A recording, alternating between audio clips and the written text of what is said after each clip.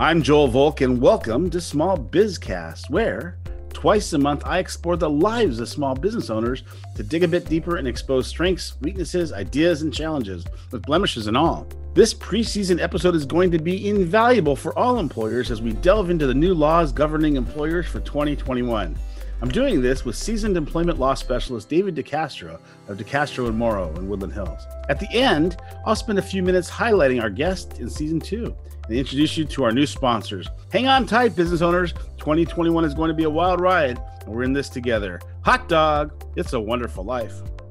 Small Bizcast is proud to support Fit for the Cause. Fit for the Cause is the leading organization in fitness for low-income and special needs communities. Founded in response to the national health crisis, Fit for the Cause has used licensed and COVID-conscious trainers to keep their members active, even during the pandemic. Offering physical training, nutrition, and a variety of classes, members benefit from the same resources given to Special Olympic athletes. So stay active now by going to www.fitforthecause.org. That's fit, the numeral 4, thecause.org.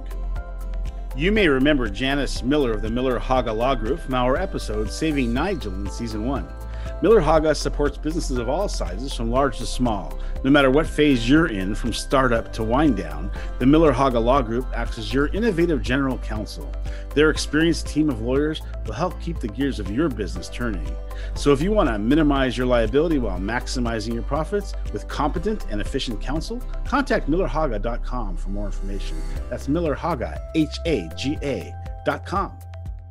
Document technology continues to be a challenge for businesses as they go back and forth from working remotely to working in-house. One of the challenges facing management is that documents need to be shared.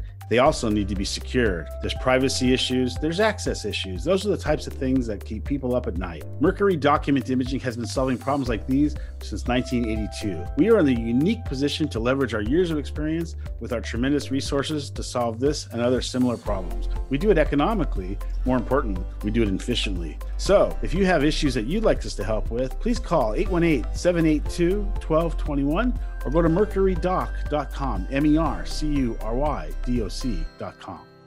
As an employer, one of the things that freaks me out every single year is wondering what I need to know now that I didn't know before the end of the year. I decided to bring on a good friend of mine, the surfing, cycling, singing, woodcrafting, happy, wise, sharp, all-around nice guy, David DeCastro of DeCastro & Morrow in Woodland Hills. He's an employment lawyer.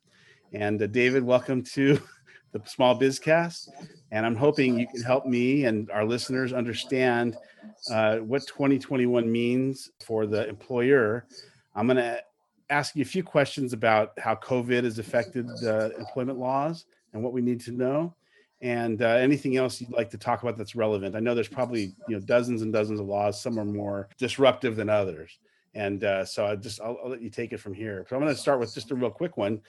For me, it's the big question is COVID. Do employers have to let their employees know that another employee has had COVID? Well, first, Joel, let me just say thank you for inviting me. I'm really happy to be here and happy to help in any way. Just like you said, every year legislation comes out that is massive, and somehow California really likes to pass new laws affecting employers. There's a lot of new laws, and COVID is at the forefront for sure. That's on everybody's mind. To answer your question, the answer is absolutely yes. There were issues about privacy and safety and all that. They kind of converge. But the bottom line is, if somebody in your organization tests positive for COVID, you have a legal obligation to notify the other individuals at the work site who may have been exposed to that individual, and let them know. There's actual laws about the specific notifications. It has to be in writing. It has to have specific information in it. The whole idea is to ensure that those people who are exposed, they go off and get tested, and they go and isolate and make sure that they don't also spread the virus. So is it specific to COVID, or does this law cover anything else that may be contagious in nature? No, these laws are specifically for COVID, and they are brand new. They probably started out with the governor just making proclamations, and then the legislature stepped up and said, okay, we're going to actually pass a law. That's how these came into place. So they are really unique. because sharing medical information or possible issues involving another employee, there's a lot of privacy issues that arise from that. So this situation is super different. That's why the legislature came up with the laws regarding COVID. How about physical plant? Do we have to leave a specific amount of space per employee, or is there any kind of physical distancing we have to create or barriers? Are there mandated laws, or does it just come down to common sense? No, there are laws. Every employer is supposed to establish specific protocols about how to protect their employees, what they're going to do. Are they going to space the desks a certain distance apart? Do they require masks, which may depending on how close the employees are or whether the employees are interacting with the public? What kind of disinfection that they implement? What kind of cleaning regimens they implement? So every employer has to have a specific written plan of what they're going to do to ensure that their workplace is safe as it can be. And we're talking primarily California, but is that Cal OSHA? Well, Cal OSHA has its own set of rules. And yeah, it is OSHA, and it's also state laws. Local county laws also apply. Go on to the LA County website, go on to the state of California website, and there are specific rules affecting your industry. And so you can search for your industry. If you're agriculture or manufacturing or office space or a religious organization, there are specific rules that you need to abide by. And they are all spelled out and they're significant. I'm not sure about enforcement right now, what the state is doing. Are they fining people? I think it hasn't gone that far, but really every employer should try to do their best to comply with these because it's about protecting your employees. That's an employer's number one responsibility, creating a safe work environment. So that's what's needed to be done. So I assume that's not just California. You mentioned California, but of course we have listeners everywhere. And so basically every municipality is creating their own set of guidelines that the employer should become familiar with regarding their own industry that they're in. Exactly. Right. Obviously, I practice in California, so I know about California, but absolutely. And I'm sure it varies by state, but each state is going to have their own rules and every county has rules. And every employer should just pay attention to those and do their best to comply. Have our family leave days been amended because of COVID as well? And has paid sick leave or any of those laws been affected by COVID? Absolutely. There was a federal law, the Families First Act, FFCRA, Family First Corona Response Act. And the FFCRA, before December 31st, 2020, required employers to give their employees who may be suffering from COVID or might be in the process of being diagnosed with COVID, give those employees up to 80 hours of paid sick leave. And there were also rules for employees who had difficulty coming into work because, for example, school closures. So they had to stay home to take care of their kids. And you were required to give those employees paid sick leave. The amount that you would give them varied, paid nonetheless. Right. So if you're taking child, you only get 2/3 of your wages, but if you're out taking care of someone who is sick or you yourself are sick, you get full wages for up to 80 hours. That's 2 weeks. And is that any size employer or is that just? Yeah. That's any size employer. Yeah, that was any size employer. Yeah, that's why a lot of companies, what they decided to do was lay everybody off. Right. So they wouldn't have any employees. If somebody happened to have COVID, instead of sending everybody home or closing the plant and having to pay everybody, they would put them on unemployment. They would furlough them or lay them off and let them have access to unemployment. Now, I want to make a really important point. Sure. Which is that law changed. FFCRA changed on January 1st. It actually expired on December 31st, 2020. And now employers are not obligated to give the 80 hours. They have the option of giving their employees up to 80 hours. The FFCRA expired in December 31st, 2020. The FFCRA expired December 31st, 2020. And as of January 1st, 2021, employers are no longer required to give the 80 hours of paid sick leave. They can do it at their discretion. And if they opt to give that amount of sick leave, they will get a tax credit. So the government is now giving employers a little bit more flexibility about what they want to do. So a tax credit is basically the reimbursement of the money. It's not a tax write-off; it's a tax credit. So it's a 1-to-1 ratio. So it's not a net loss for them. Yeah, they get a tax. Yeah, right. Tell me about work from home. Does the employer have to give the employee the option of working from home if they can get the job done, or is that courtesy that's optional? Well, it kind of depends on the kind of business and what kind of stay-at-home order we're under. Employers should encourage employees to work from home if they can get their job done from home. Just can't do that. They don't have the luxury of doing that. Restaurants, manufacturing, you can't work from home. Yeah. But if it's a service industry and there's a way to set it up, absolutely. Are the employers exempt from any kind of liability if they contracts COVID at the workplace? Well, there's a presumption right now in California anyway, there's a presumption that if you get COVID-19, that you got it at the workplace, meaning it turns into a workers' compensation issue. Right. And the employer is required to provide the individual workers' compensation benefits. Gotcha. In California, employees cannot sue their employer for something that happens to them if they get hurt or they get ill, or the method of doing that is through workers' comp. Right. One of the rules in our manual was you're not allowed to get hurt. It's because we didn't want people to take chances. I saw employees that were conscientious doing things that were unsafe, and I would let them know that I appreciate them trying to save the value of a copier that might be falling, but let it fall. It's okay. I've got insurance. I don't want you to hurt yourself. And I could think of many instances where human nature to be a nice person and to save, a disaster from happening, put somebody in danger that I was able to see happening and stop.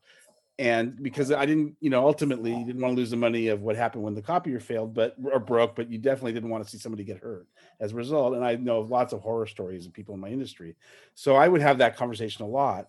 And the way that paid out for us is we had a very low experience module, which meant the factors that determine the workers' comp rates were very low. And so that helped us become more profitable because we weren't spending money on workers' comp insurance that some of my competitors who were less safety conscious might have been spending. So now we have this reality where we can't control it. If somebody gets workers' comp at work and gets workers' comp and it's the assumption that it's a work comp issue, the experience modules are going to go up no matter how conscientious you are about safety. And that's going to affect small business negatively without question. We don't know the extent of it, but I can't imagine workers' comp insurance companies not wanting to raise rates if they have a bunch of claims, and they're going to want to recoup those costs in some way by raising rates. So it's to be seen. I don't know how it's going to play out, but I'm with you. I think that is going to hurt employers in the long run. Mm-hmm. I think in the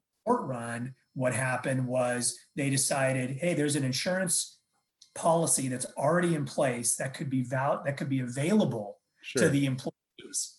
Why not make it available to the employees? So that's great in the short run, but in the long run, you're right. It's going to probably raise rates. Yeah, this will be interesting to see how it turns out over the next several years. Last year, the employer's world was rocked by rules governing whether an employee is an employee or whether they're an independent contractor. That was known as AB5. And I'm curious if AB5 has been tested in the courts, and are there any new exclusions, and is it being enforced? What can you tell us about 2021 and AB5?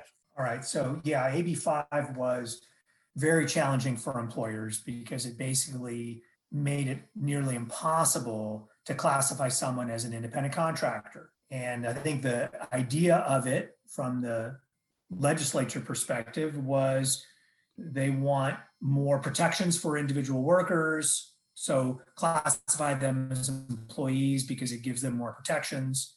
It also ensures California a larger tax base because they know that the individual is going to be taxed on wages when they may not know under someone's classified as an independent contractor. So AB5 has definitely rocked employers.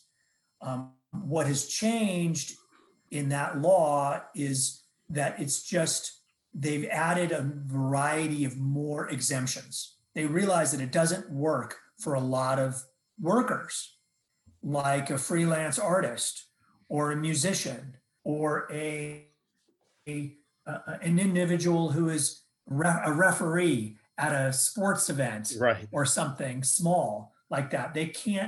Not everybody can be an employee.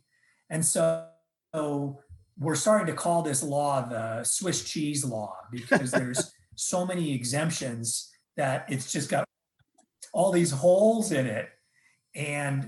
But it hasn't been tested. We're not really sure what's going to happen. It seems like it's here to stay, but the legislature keeps tweaking it to make it work. What they've done is they've created a bunch of exemptions. So like business to business exemptions, small proprietor versus working with another small proprietor. Those two guys one doesn't have to call the other one an employee. You can work something out make sure that they can stay as an independent contractor, independent. So if I run a small painting contractor business and a big company wants to hire me, I can be a contractor to the other, like I can be a subcontractor now? It depends. It depends on a lot of factors. Right. It depends on what kind of control the big company has over the little guy. What materials are being used, what is being used. So there's still those kinds of tests that come into play. And that's how, prior to AB5, that's really how it was. If I could hire somebody as long as they had independence as to who did the actual work or what hours the work got done, or if they provided the material, that's the way it was prior to AB5. That's back to the decision-making process now. So how does an employer know? Okay. Besides, is there a resource to find out? If you are not with one of the exemptions and you have to follow the ABC test, then you follow that test. If you are with one of the exemptions, like a fine artist or a business to business, you then go back to the old test, and you still have to fit within that old test that you were talking about. I see. So it's not AB5, ABC test or nothing. Right. You still have to revert back to the old test. That's so interesting. And resources, call your lawyer, and that's probably your best resource is talk to your lawyer before you make any move in terms of classifying somebody. And are there people that are enforcing this? In other words, if I, call you a contractor, is there some policing body that is, checking to see if you're indeed the contractor? Is the test being tested, or does it? Yeah, look, calling someone an independent contractor or misclassifying them as an independent contractor could potentially subject you to a workers' comp claim, and that can be very, very dangerous and expensive. But the way that it's being enforced is through an individual action. So the individual will file a lawsuit against the employer saying, you should have classified me as an employee, and now you owe me all of these benefits, you owe me all of these wages. And that also can be expensive. Can I just have an agreement with my independent contractor saying that in the beginning of our engagement, we both agree that you're an independent contractor? We both sign that. Does that put it to bed, or would that not put it to bed? It would not put it to bed. The existence of a contract is virtually meaningless. We always say, you can make a contract about anything. Right. But if it's an illegal contract, then the contract is void. Let me make another point about the enforcement, about individuals filing claims. California courts just issued a ruling that AB5 is retroactive, so that anything that happened even in 2019, if you were misclassified, they would still have to use the new ABC test, and individuals can sue from what happened in 19 using the new test. I love that. A moving target for your business. Isn't that great? That's just unfair. Right. I think that's just unfair. So, well, what's interesting is about the Uber thing, because Uber got exempted out. Uber and Lyft, they're no longer part of AB5. Right. But with the retroactivity, they could still get sued for what happened before Prop 22 passed. Oh, interesting. Yeah, it'll be interesting to see what happens there. Who capitalizes on that? 2020 may have also been known as the year that diversity, equity, inclusion became a conscious term among business. Are there business laws, employment laws regarding the DEI? There is. There is a new law that applies to employers with 100 or more employees. So it's not everybody, but if you have 100 or more employees, California is now requiring that you report the wages, basically how much you're paying, and a breakdown based on race, gender, ethnicity. So California is really trying to even the playing field and make sure that every race, ethnicity, gender are being paid equally, and that there's no pay discrepancies between the sexes, between different races, between different ethnicities. So they want to see what you're doing. They want to see, are you paying everybody similarly? Now, you don't have to pay everyone similarly just because they're the same race. Right. A business can obviously pay somebody differently based on legitimate reasons, experience, education, all of those legitimate reasons. Do you think this is going to lead to minimum wage on a tiered level? We have a minimum wage as a floor, but we don't have any kind of ceilings or stopping points along the way. And what you're saying is that employers can and should make decisions based on an employer's tenure, their experience level, their productivity, I guess, too, right? If somebody can get 1,000 widgets built in the same time someone can get 50 widgets built, the person getting 1,000 should be more. But some of those are subjective. Some of those are not objective decisions. And so might this lead to lawsuits which are going to create minimum wage policies that go beyond? So if someone's at my place of business for 10 years and they're full-time, their minimum wage is now a different level than,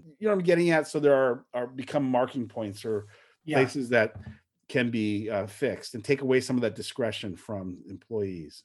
Boy, that's a very interesting concept. And the minimum wage and the rising minimum wage is a challenge for employers, especially small employers. And imagine if you have somebody who is a manager and they're getting $5 above minimum wage, and now all of a sudden the minimum wage has gone up.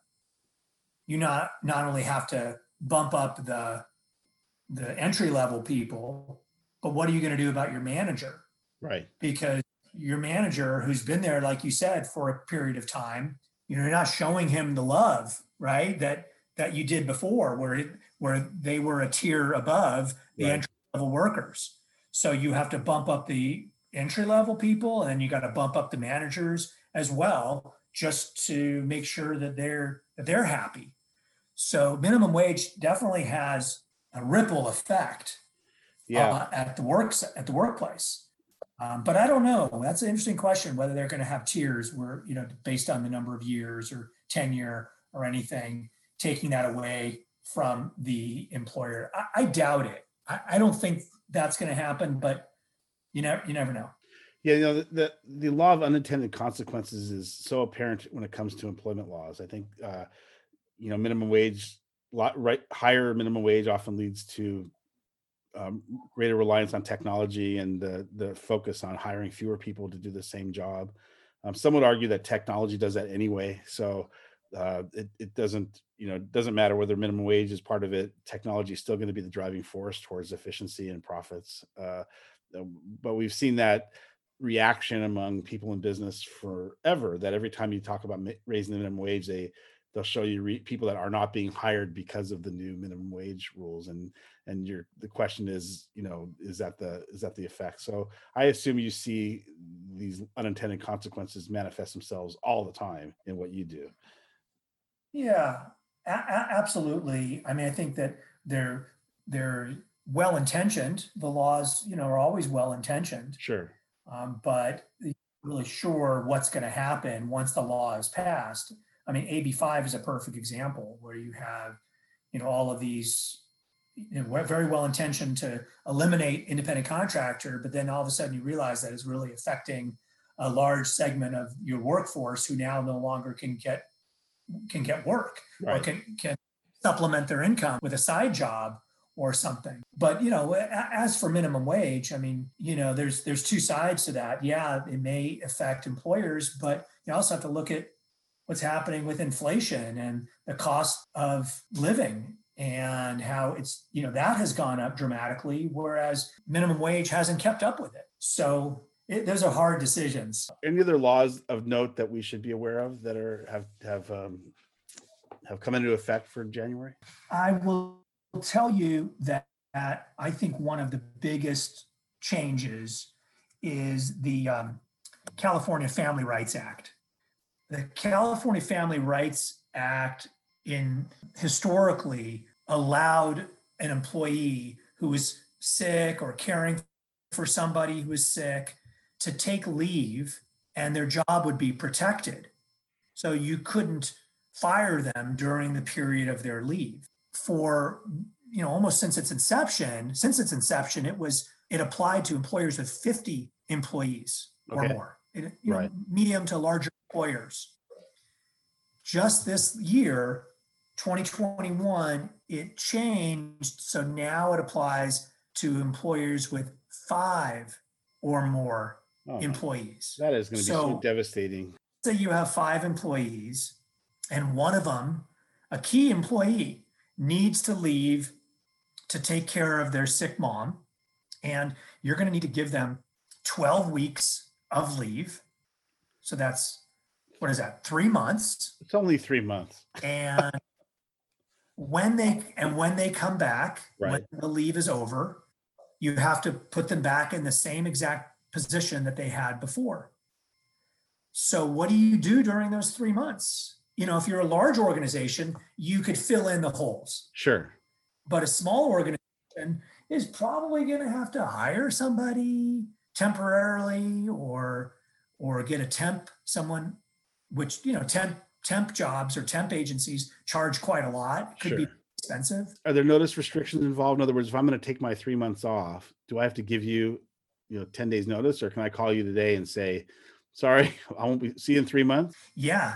God forbid something happens, like the mother gets in a car accident and all right, you take off. So there's no notice requirements. So you don't even have time to hire and train somebody. You have to just do without for 3 months or pay. Yeah. Oh, wow. That's a big one. And what was the well-intended part of that one? You were saying a minute ago, these are well-intended. What? Well, look, you're an employer. You've always been an employer, and you're looking at it from the employee's perspective.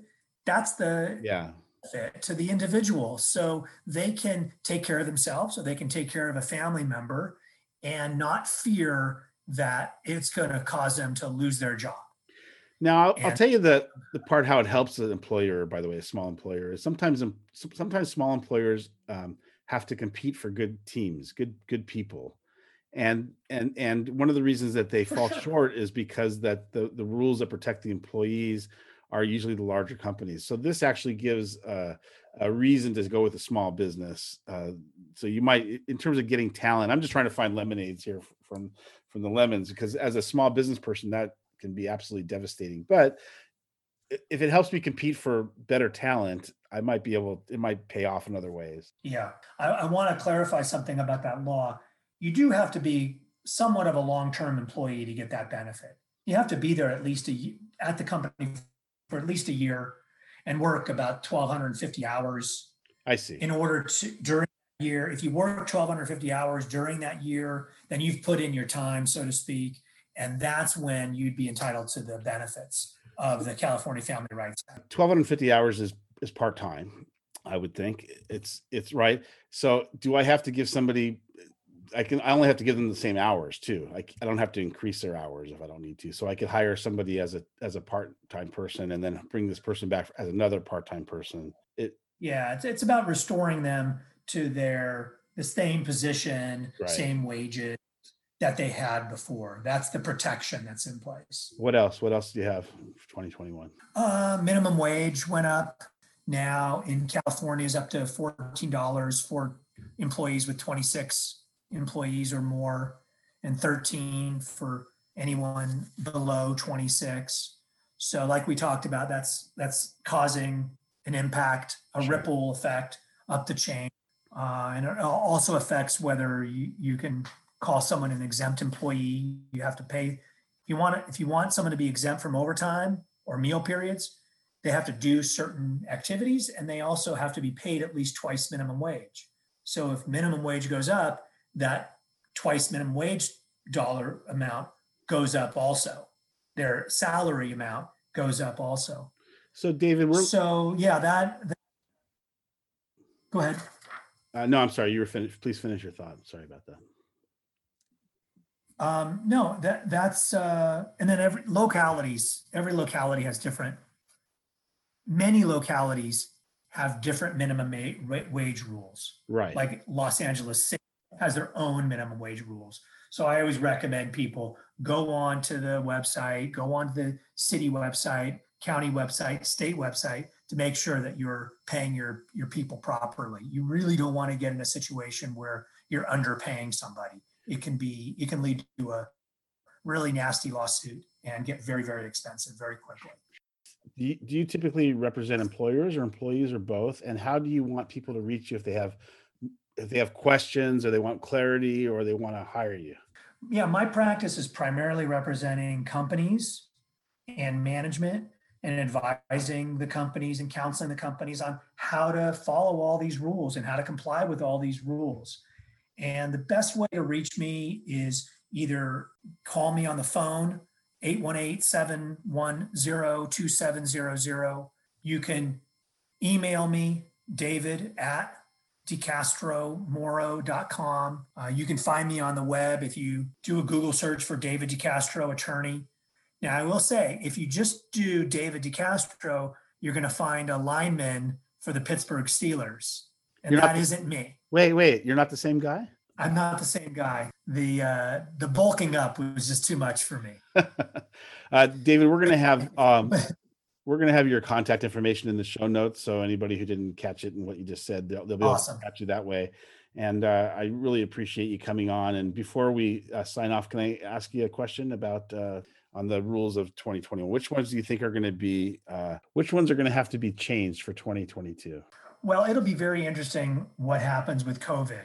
I think what may happen is some of these rules will have to be extended into 2022 to make sure that employees are protected and employers are creating safe work environments. I don't think there's going to be anything that's going to change. I think what's going to happen is, as we see every year at the beginning of 2022, there's going to be 15 to 20 brand new laws that will affect employers. The employers will have to comply with those brand new ones, the ones that we just talked about for 2021, the ones for 2020, and all the rest. So it's just going to be more. No changes, more. No changes, more. That's what keeps you in business, I'm sure. And as an employer, I can tell you that these changes always give me a little bit of stress and higher blood pressure. And it's always a pleasure to know that I've got you, you've got my six, right? As an employer, it's good to know that. Thank you, David. Thanks for being with us. It was a great time. Thank you. This has been great, David. This is some great information, much needed for the business community. And for those of you listening, I encourage you to reach out and learn more from David DeCastro at DeCastro and Morrow in Woodland Hills. Now, give us 5 more minutes, maybe 6, and we're going to take you through some of the highlights for season 2. I think you're going to love it just as much as I do. Thanks. My mom has a well-known line, water seeks its own level, okay? And I think unfortunately, in the political world that we're in today, that really is true because people don't want to seek anything outside their level. So people have their echo chambers. I think in business, the back of the card quite often, when you're in a referral-based business like I am, I think that what ends up happening, especially when you talk about provisors, know, like, trust, refer, you end up attracting clients that resonate with your value system. Because otherwise, someone's going to make the referral to someone else that they like. It's not so much that I'm the best designer or I have the best SEO or the best pay-per-click management or the best social media. It's not about the service. It's about the feeling that I give to the person who makes the referral, that I can not just get the job done, but I'm a good guy to work with. I'm a good guy to give business to. Whatever the intangibles are, I believe it's that back of the card goodwill type stuff that is what closes the deal.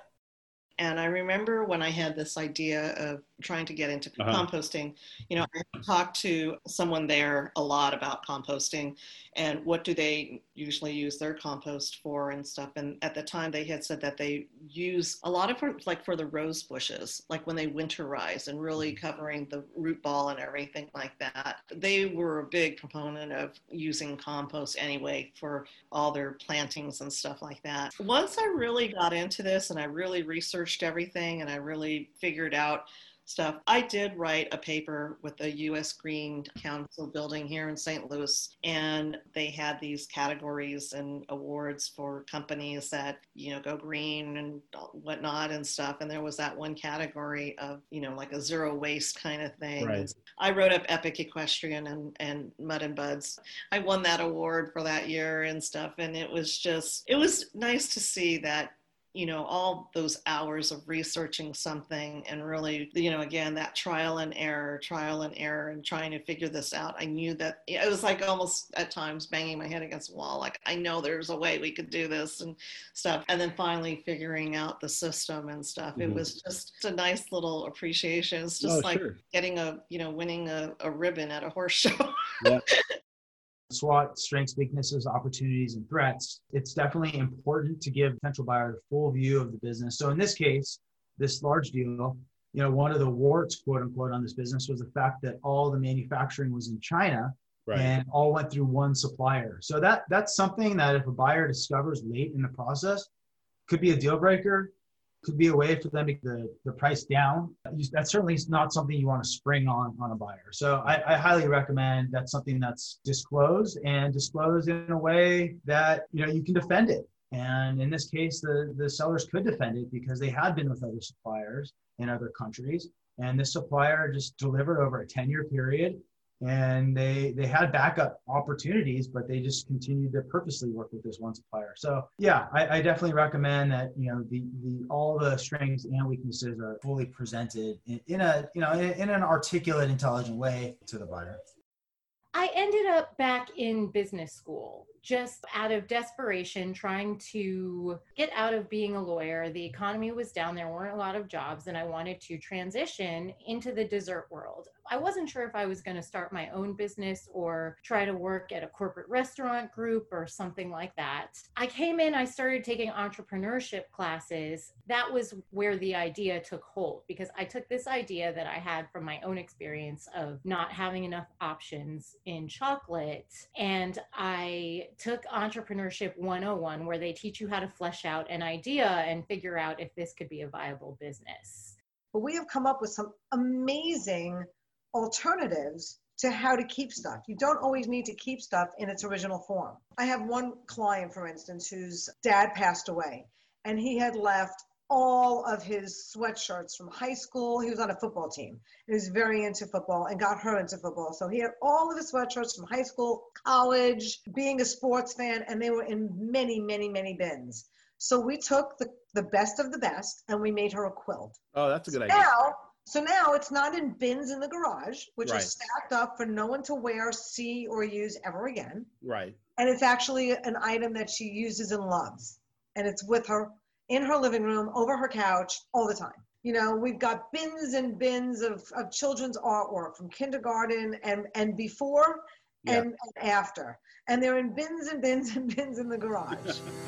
As you can see, we put a lot into planning season 2. I want to thank my guest, David DeCastro, thank our sponsors, Mercury Document Imaging, Fit for the Cause, and the Miller Haga Law Group. This is going to be a great season coming up, and we're looking forward to your participation too. So if you have anybody you'd like us to interview, if you have any stories you want to tell, if you'd like to learn about sponsoring, or if you just want to call us and give us your feedback, let us know. You can reach me at jv@jovopro.com or go to our website, smallbizcast.com. Thanks again. Hot dog. It's a wonderful life.